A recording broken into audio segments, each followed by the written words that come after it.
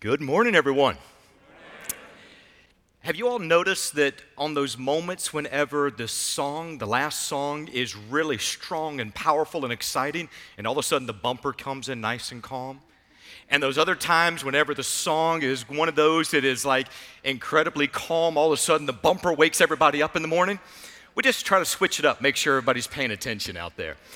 Anyway, I just want to let you all know we are blessed.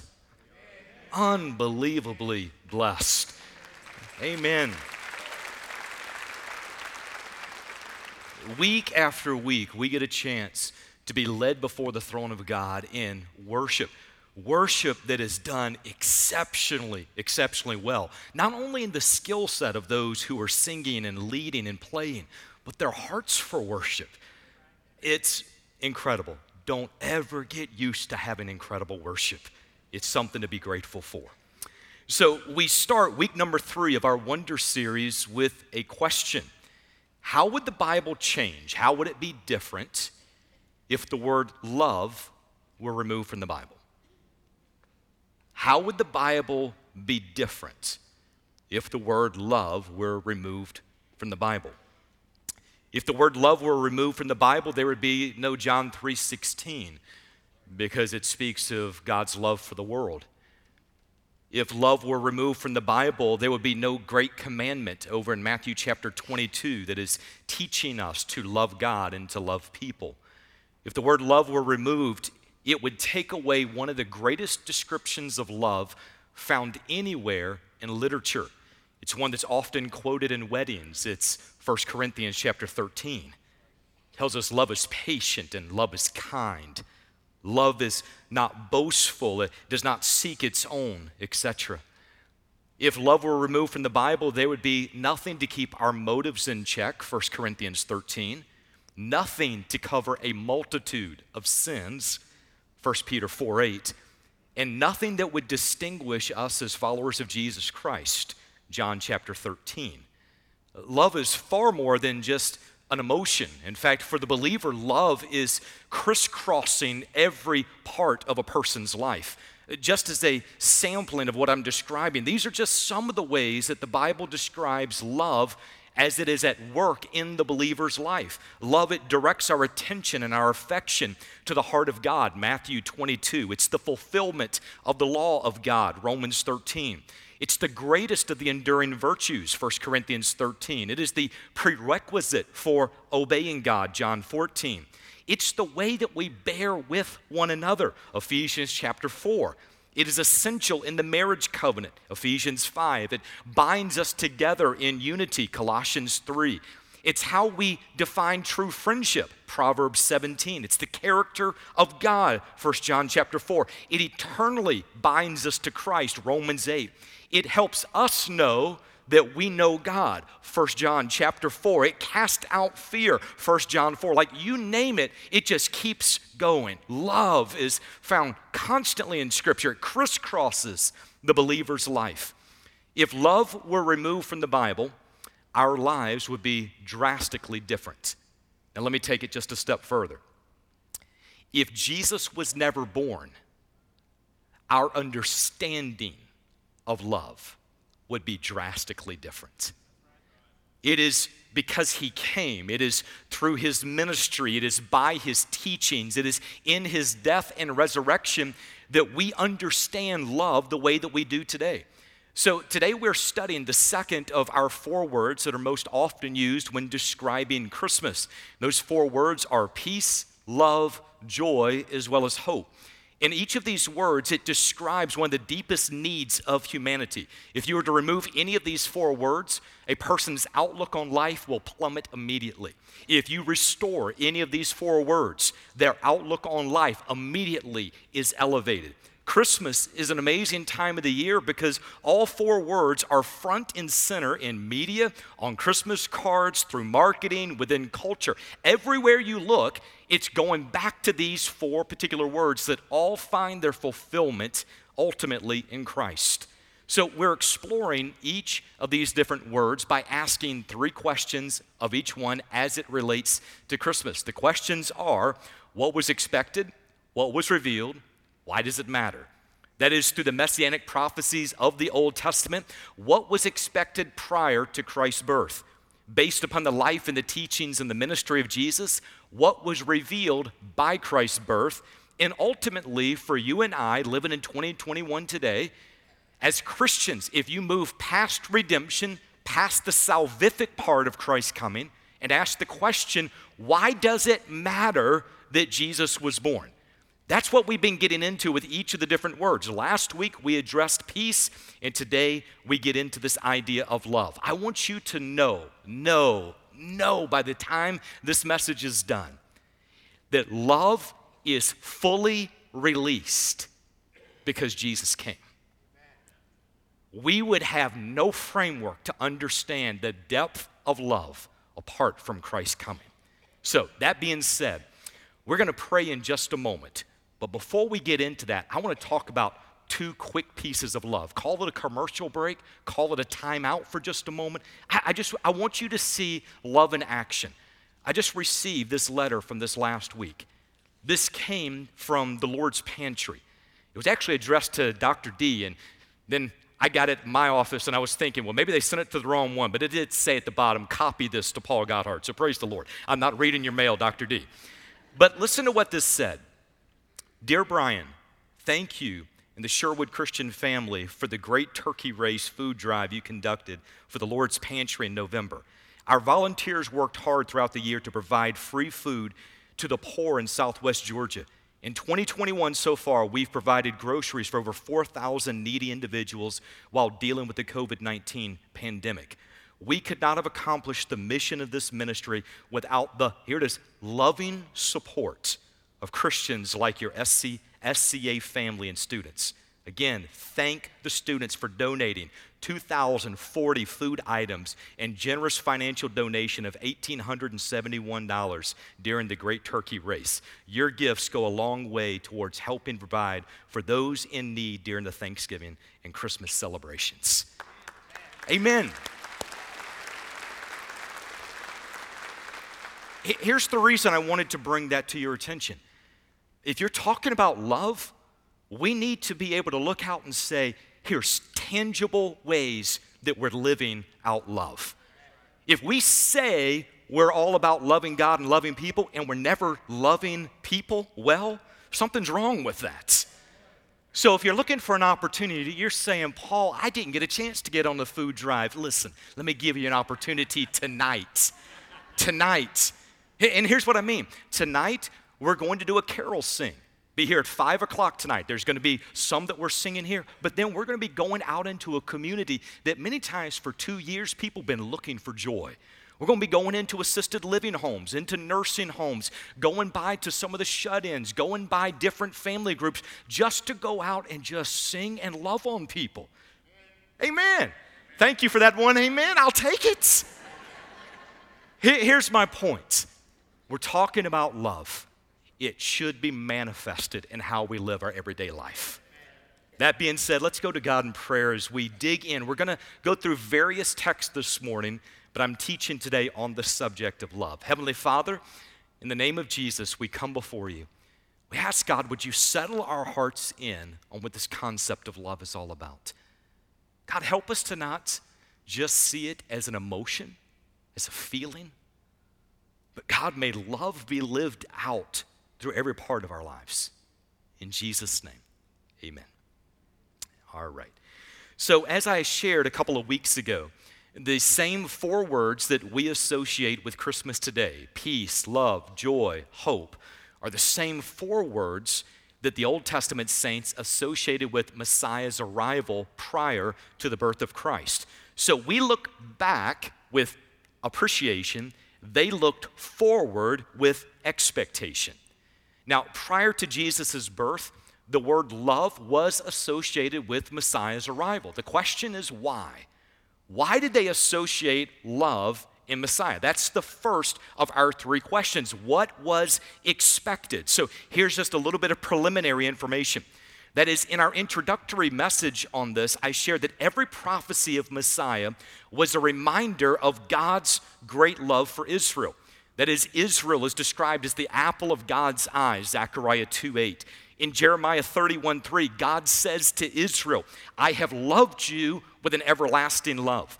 In Deuteronomy chapter 23, verse 5, Scripture tells us that God turned curses into blessings because of his love for Israel. So if you were to just pause and look at that, each of those prophetic passages, it speaks of God's great love, the depth of his love, the impact of his love, the completeness of his love for the nation of Israel. That's a general description of why love was associated with Messiah's arrival. But I want to go beyond general, and I want us to land into specific for just a moment. You're going to have to put on your thinking cap today. How many of you had your parents tell you to put on your thinking cap at some point along the way? How many of you could not find your thinking cap if you needed to at this point in the year? All right, well, just, ponder, meditate upon, think through, noodle it all around in your head. Here's what we're doing. I want you to think about Hosea chapter 11, verse 1. I believe it's in your notes. Listen to what this text says. When Israel was a youth, I loved him, and out of Egypt I called my son. When Israel was a youth, I loved him, and out of Egypt I called my son. Now somebody might say, Paul, that says nothing about Christmas whatsoever. Nothing about the birth of a child, nothing about any of those things. Here's my reason for bringing that up. That particular verse has been at the center of controversy for thousands of years. Here's what the controversy is centering on. Is it or is it not a messianic prophecy? So the context, and we always go back to context. The context speaks of the relationship between God and the nation of Israel. God loves the nation of Israel. I just covered that for just a moment in the general teaching on this. As a result of his incredible love, he rescued them from slavery in Egypt and he brought them into the promised land. The analogy that you find in Hosea chapter 11 is that of God as father and the nation of Israel as son. So listen again to the verse. When Israel was a youth, I loved him, and out of Egypt I called my son. God as father, Israel's son in this analogy. Now, for some, it is simply a reminder of God's incredible love for the nation of Israel. For others, it is a description of Messiah's ultimate deliverance. That is, God delivered them once through Moses, God will deliver them ultimately through Messiah. Now, to add a little bit of nuance, a little intrigue into the story, if you would like, it's also important to know that the name Moses is translated as drawn out of water, saved out of water, delivered, or Savior. Are you starting to see the connection that some people are making? Seeing Moses as a foreshadowing of what would come through Christ. So here's our question. Does Hosea chapter 11 verse 1, does it hold a messianic prophecy? Well, that leads into our next one. What was expected, what was revealed? Does a New Testament writer of any kind, does any New Testament writer connect Hosea chapter 11 with Jesus' birth? The answer is yes. So, here's the general place. You can turn over there if you would like. Matthew chapter 2. I'll tell you what's going on in the story, but since all of you have already read the Christmas story at least 10, 15 times in the month of December, just getting yourselves ready for Christmas, I'm just going to hit the highlights of this right now. So, Matthew chapter 2, we find the story of the Magi, the wise men, as they're following the star of Bethlehem while searching for Messiah. They go to King Herod and they ask him the question, where is he who has been born King of the Jews? Now, it is my guess that on that morning when Herod woke up, he thought that was him. Think about that for a moment. They stand before the king and they say, can you point us to the king? He's like, I'm right here. Well, no. The King of the Jews. Oh, no, I'm still right here. No, silly, you're missing what I'm saying. We're talking about the one who was born Messiah. Now, afterwards, his own wise men tell him that Messiah would be born in Bethlehem. Now, this is just one of those leadership moments for me, but I wonder if after the other wise men left, if he pulled his wise men off to the side and said, hey, guys, I'd have liked to have known that before that last meeting right there. That could have been a lot less awkward had you all shared that information with me. So he tells the Magi the original group to go and to find Messiah, tell him where he's located so that he can go and worship as well. Well, the Magi go, they found Jesus, they worshiped Jesus, they left their gifts, but they were warned by God in a dream that they were not to return the same way back through King Herod. Instead, they departed to their own country on a different route. So now Matthew chapter 2, verses 13 through 15. This is what happens next in that story. Now, when they had gone, behold, an angel of the Lord appeared to Joseph in a dream and said, "Get up, take the child and his mother and flee to Egypt and remain there until I tell you. For Herod is going to search for the child to destroy him." So Joseph got up and took the child and his mother while it was still night and left for Egypt. He remained there until the death of Herod. Listen to this statement. This was to fulfill what had been spoken by the Lord through the prophet. "Out of Egypt I called my son." That's your connection back to Hosea chapter 11. And by the way, do not miss for a moment that it said this was to fulfill what had been spoken by the Lord through the prophet. When you read Scripture, it is not man's writings. It is the Word of God Himself. It's spoken by the Lord through the prophet. So your connection is now been cleared. This is to fulfill what had been spoken by the Lord through the prophet. "Out of Egypt I called my son." God's deliverance through Moses is a foreshadowing of God's ultimate deliverance that will come with Messiah. Jesus is completing the mission that Moses began. So this loving call of God's son, referred to as Israel, Hosea 11, that began in Egypt, it's finding its completion in the coming of Christ mentioned over in Matthew chapter 2. What was expected? What was revealed? Now here's the next one. Why does it matter? How does Christ's birth being connected back to love? And why does that connection matter for any of us today? Now I understand if you're a follower of Jesus Christ, you recognize the importance of a passage like John 3:16.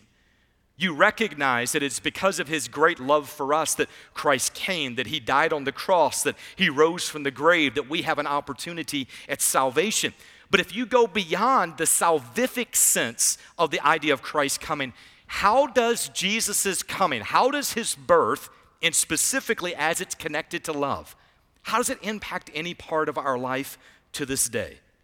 Well, first, I want to give you our key truth. That is, Jesus is the ultimate expression of God's love. Jesus is the ultimate expression of God's love. How we recognize love, what we define as love, and for that matter, how we want to be loved is a reality only because Christ came. So here's several statements that we pull that out in. First of those is we can experience God's unconditional love because Jesus was born. Now, people want to know that there is no limits to God's love. They want to know that when they mess up, God doesn't give up on them. They want to know that their sin is no match for the depth and the impact of God's love.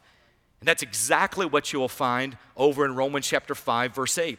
It says, "But God demonstrates His own love toward us, in that while we were yet sinners, Christ died for us." He demonstrated His love. He acted upon those claims of love. You've heard it said before, talk is cheap.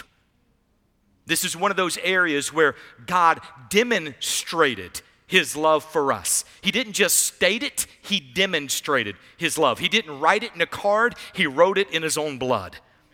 Jesus says in John chapter 15, verse 13, "Greater love has no one than this, than one laid down his life for his friends." We can experience God's unconditional love because Jesus came. Now, I don't care who you are, that's good news. Doesn't matter what you've done, doesn't matter how long you've been in it, it doesn't matter where you grew up, it doesn't matter the family you came from. That is good news when you understand that God knows who you are and where you are and what you need the most, and He loves you in spite of sin. Next one, we have an example of love in marriage because Jesus was born. So when God created everything, He said it was good. But you'll notice it wasn't until Adam and Eve are joined together in marriage that he says, it's very good. In other words, thank you. I appreciate that, Bria. That would have been embarrassing had she been quiet at that particular moment right there. Amen. The implication is having a companion in life. Marriage is a wonderful thing.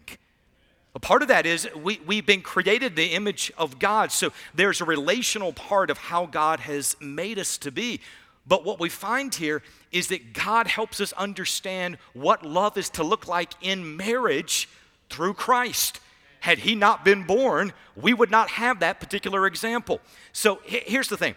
Left to ourselves, we will twist love to fit our own selfish desires.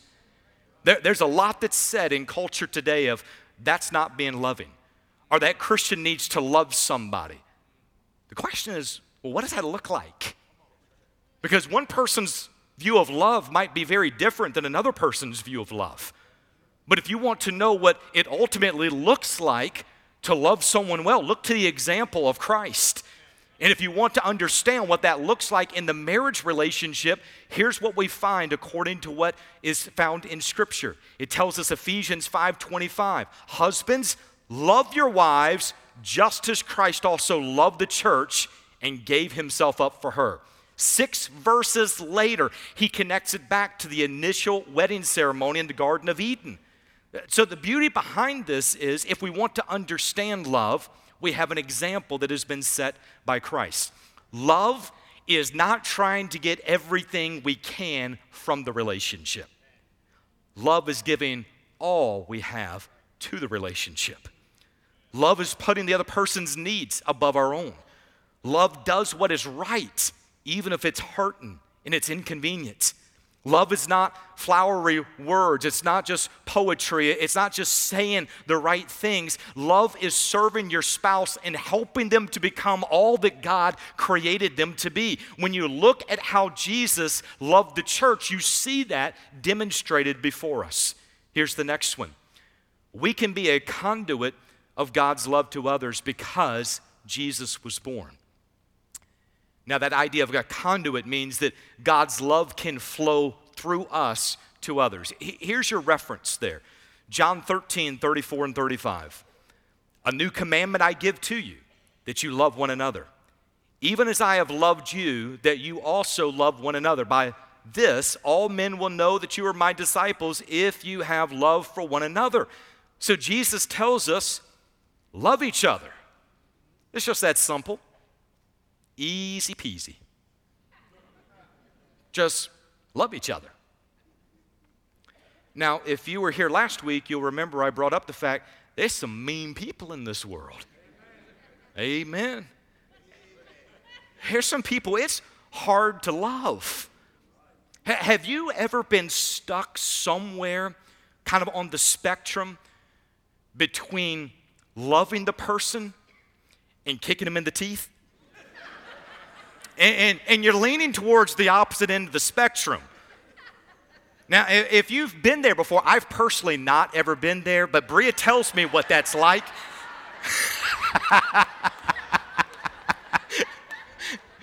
You all know that is a lie, that is a lie, that is a lie. I'm just kidding. I'm making sure you all are paying attention. Listen, if you've ever struggled to love someone well, here's good news for you. It's 1 John chapter 4, verse 19. By this the love of God was, watch this, was manifested in us. Manifested in us. That God sent his only begotten Son into the world so that we might live through him. How was that love manifested in us? Because he sent his only begotten Son into the world. Because Christ was born. Because Jesus came. The love of God is manifested in us. God is not asking us to generate a love that we are incapable of expressing. He wants to manifest his love through us. It's not you drumming it up. It's him living it through you. Now, if you need another passage for that, Galatians 5:22.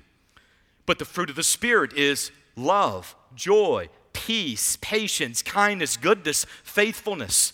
In other words, as you're filled with the Spirit of God, as the Spirit of God is manifesting himself through your life, here's what he lives: love, joy, peace, kindness, patience, right on down the line. By the way, did you notice that the first 3 words of the fruit of the Spirit are 3 out of our 4 words associated with Christmas? Love, joy, peace. When God's living his life in and through us, this is the natural outflow that comes from our lives. Love is bigger than just our emotions. I started with numerous examples in the introduction of what love actually brings, but I want to finish with a couple of the ones that sometimes we don't necessarily associate as a love conversation. So here's the first. God's love enables us to overcome fear and timidity. When was the last time you heard somebody sit down, they're battling with fear, and the person who is talking to him says, I want you to meditate upon and think about God's love in your life right now. Oftentimes we tell that individual, hey, just keep faking it till you make it. Just kind of keep working it out. Pull yourself up by your bootstraps. It'll be okay. As opposed to saying what you need to think about is how much God loves you. 2 Timothy chapter 1, verse 7, for God has not given us a spirit of timidity, but of power and love and discipline. Next one, God's love enables us to walk in love as an offering and a sacrifice to God. Ephesians 5, 1 and 2, it says, therefore, be imitators of God as beloved children and walk in love, just as Christ also loved you and gave himself up for us, an offering and a sacrifice to God as a fragrant aroma. Your life being lived, being expressed, is an offering to God. It is a sacrifice to God as it's being expressed through love. God's love enables us to be better neighbors. Listen to this, Romans 13:10. Love does no wrong to a neighbor. Therefore, love is the fulfillment of the law.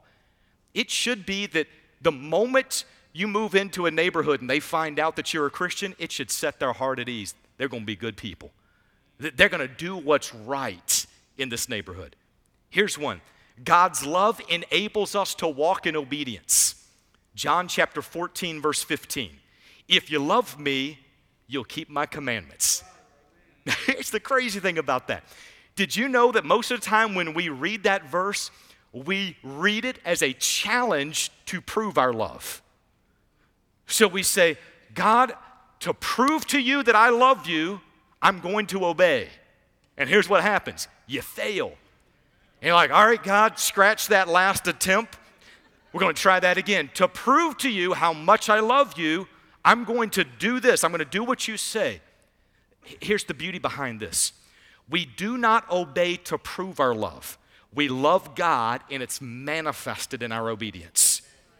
Listen to it again from God's perspective. If you love me, if you're in a love relationship with me, if that love is flourishing, you will keep my commandments. It's a love issue. Here's the next one. God's love enables us to experience and display the quiet graces. If there's ever something that is missing in our culture today, it's a celebration of the quiet graces. Ephesians 4:2. In humility and gentleness, with patience, showing tolerance for one another. How's it happen? In love. Colossians 3:12 through 14.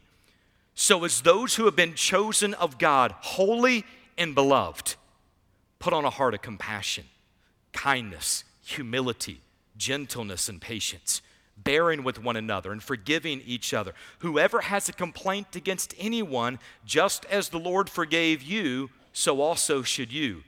Beyond all these things, put on love, which is the perfect bond of unity. Love is like the glue that is holding all of that together. And the final part there is God's love enables us to experience security, boldness, contentment, and peace in the face of uncertainty. Okay. One of the passages that's mentioned many, many times whenever people are going through difficult times is people go back over into Romans and they talk about the fact that God works all things together for good to those who love him and are called according to his purpose. It's one of those great passages. It's a reminder of the fact that regardless of what you're walking through, God can still work it together. But I want you to listen for just a moment to Romans chapter 8, verse 35 through 39. Paul starts with, who will separate us from the love of Christ? Beep, beep, beep, beep, beep. Back up the truck. Did you just hear it? Who will separate us from the love of Christ? In other words, people who know that they are loved unconditionally, eternally, and completely, they go through challenges different than those who do not know Christ. Their value and their worth are not in question. Their security is not on the line. They're not afraid of that the circumstances are somehow going to disrupt their position. They go through it differently. So the Apostle Paul starts with a bold question. Who will separate us from the love of Christ? Will tribulation or distress or persecution or famine or nakedness or peril or the sword? But all of these things, here it is, we overwhelmingly conquer through him who loved us. How do you conquer? It's because of him who loved us. For I am convinced that neither death, nor life, nor angels, nor principalities, nor things present, nor things to come, nor powers, nor height, nor depth, nor any created thing will be able to separate us from the love of God, which is in, here it is, Christ Jesus our Lord. It's in Messiah our Lord, in Christ our Lord. How do you have that type of love? It comes through him. Because he was born, because he demonstrated love and modeled love and defined love, because he loved us when we were unlovable, because he demonstrated his love not just through words but in actions. One of the deepest needs of humanity has been met because of him. It's great to be loved by people. Nice to be loved by people. But if we're going to be honest, the love that comes through people can be fickle at times. Sometimes people will love you just as long as you do what they want you to do, or meet a standard that they want you to meet. But when you know that you are completely and unconditionally loved by the creator of this universe, it changes how you walk through difficult times. There's a boldness that you have. There's a security that you have. There's a contentment. There's a peace that you have regardless of circumstances. So my question is, have you ever been changed by that type of love? Have you ever experienced God's love, that God's extravagant love for you through Christ? If not, let today be that day. Let now be that time. I don't know who might need to hear this, but I wrote it down this last week, and the further I've studied the message, the more there was one piece that just kept coming back. Share this, share this, share this. So here it is. I don't know who you might be, but somebody needs to hear this. God loves you this morning. He loves you. You might have been told that you were unlovable. You might have been told that you were an accident or a mistake. God tells a different story. John 3:16, for God so loved the world that he gave his only begotten Son, that whoever believes in him should not perish but have everlasting life. He loved you so much, he gave his Son for you. The enemy may be whispering into your ear right now and saying, you've sinned so much, God would never want you. God tells a different story. Romans 5:8, but God demonstrates his own love toward us, and while we were yet sinners, Christ died for us. God's love is bigger than your sins.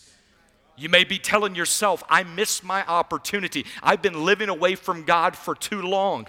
God tells a different story. Romans 13 10, verse 13, it says, whosoever will call on the name of the Lord will be saved. If you have breath in your body, if you have a desire in your heart to be reconciled to your God, call on his name today and he'll save you. He will redeem you.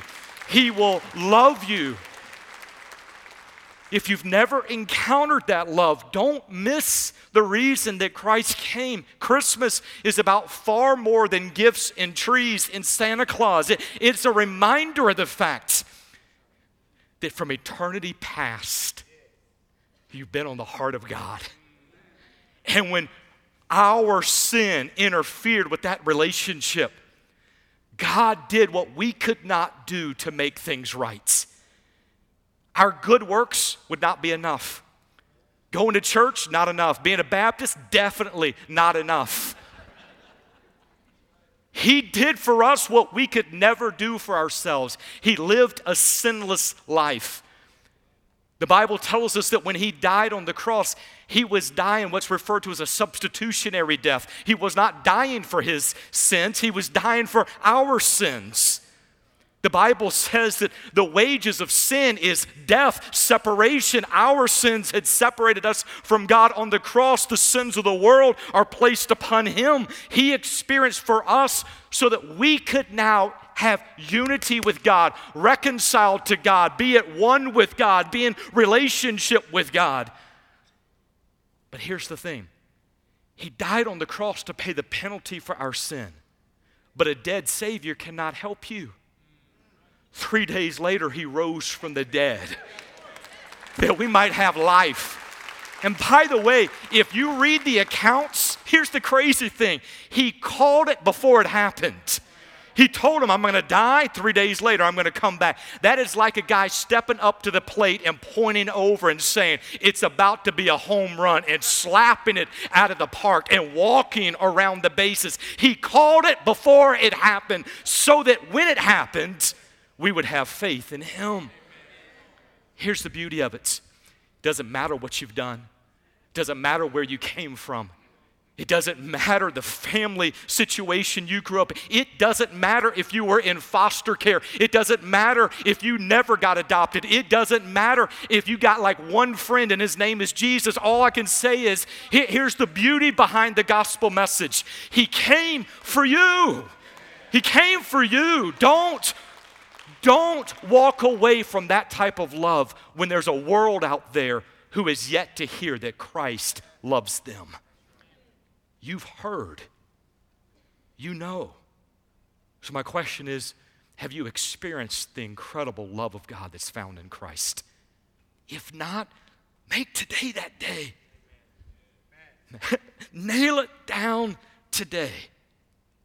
I'm going to ask you if you would join me in prayer. For those of you who are followers of Christ, I'm going to ask you right now, be praying at this time that the enemy does not distract minds away from the gravity of this moment. There is a battle that is looming right now. There are people who are teetering on the edge of eternity at this point, and the question becomes, will they respond in faith to the message of Jesus Christ? And when someone does, God radically changes a life. If you know beyond a shadow of a doubt that you have a right relationship with God through Jesus Christ, I'm going to ask you if you would right now begin praying for those in this room who maybe this is the first time they've ever heard it. Might be the 30th time that they've ever heard it. But they keep saying no, they keep saying no, they keep saying no, and time just keeps ticking away. We never know when God's going to say, it's enough. We never know when eternity might be the peace that we step into. So at this time, for those of you who do not know beyond a shadow of a doubt that you have a right relationship with God through Jesus Christ, I want to lead in a very simple prayer. The prayer does not save someone. Jesus has done everything necessary for a person to be saved. In prayer, we're simply responding in faith to what Christ has done for us. If you desire to know that God will forgive you of your sins and give you eternal life and a right relationship. I'm going to lead in a very simple prayer. It's between you and God. It's simply this. God, I know that I have sinned. I know that my sin has separated me from you. I know there's nothing that I could do to make things right. I believe Jesus died on the cross to pay the penalty for my sin. And he rose from the dead on the third day that I might have life. God, as best I know how, I ask you to forgive me of my sin and give me eternal life. Would you save me? With heads bowed, eyes still closed, there might be some people in the room right now who you just prayed that God would save you. I'm going to ask you to do something courageous. Wherever you might be for just a moment, if you just prayed with me, would you lift your hand wherever you might be for just a moment? Thank you, thank you, thank you, thank you. Hands going up all around this room again. Thank you. You may put them down. In just a moment, there's going to be pastors that are down front. There's going to be opportunities for people to be able to find out what the next step of walking with Jesus is supposed to be like. So we're going to have a word of prayer. We're going to sing a song of invitation. And if you've prayed to receive Christ, I encourage you, take another step of courage and come talk to one of the pastors. If that's maybe too big of a step for right now, then right afterwards, Pastor Ken is going to share how it is that you can talk with somebody right out in the lobby in just a moment. But there might be some people that just say, I need to talk to somebody now. There might be people in this room that they just say, I need prayer now. There might be some people in the room that you've been struggling and you don't feel like anybody loves you, and you're even starting to question the love of God, and you just need to know that there's a group who loves you. All I can say is, whatever's on your heart, however the Spirit of God is leading, would you respond to Him? Heavenly Father, in the name of Jesus, we ask that you would continue to do your work in this place. God, thank you for those who continue to come to know you as Lord and Savior. In Jesus' name, amen. Would you stand as we sing?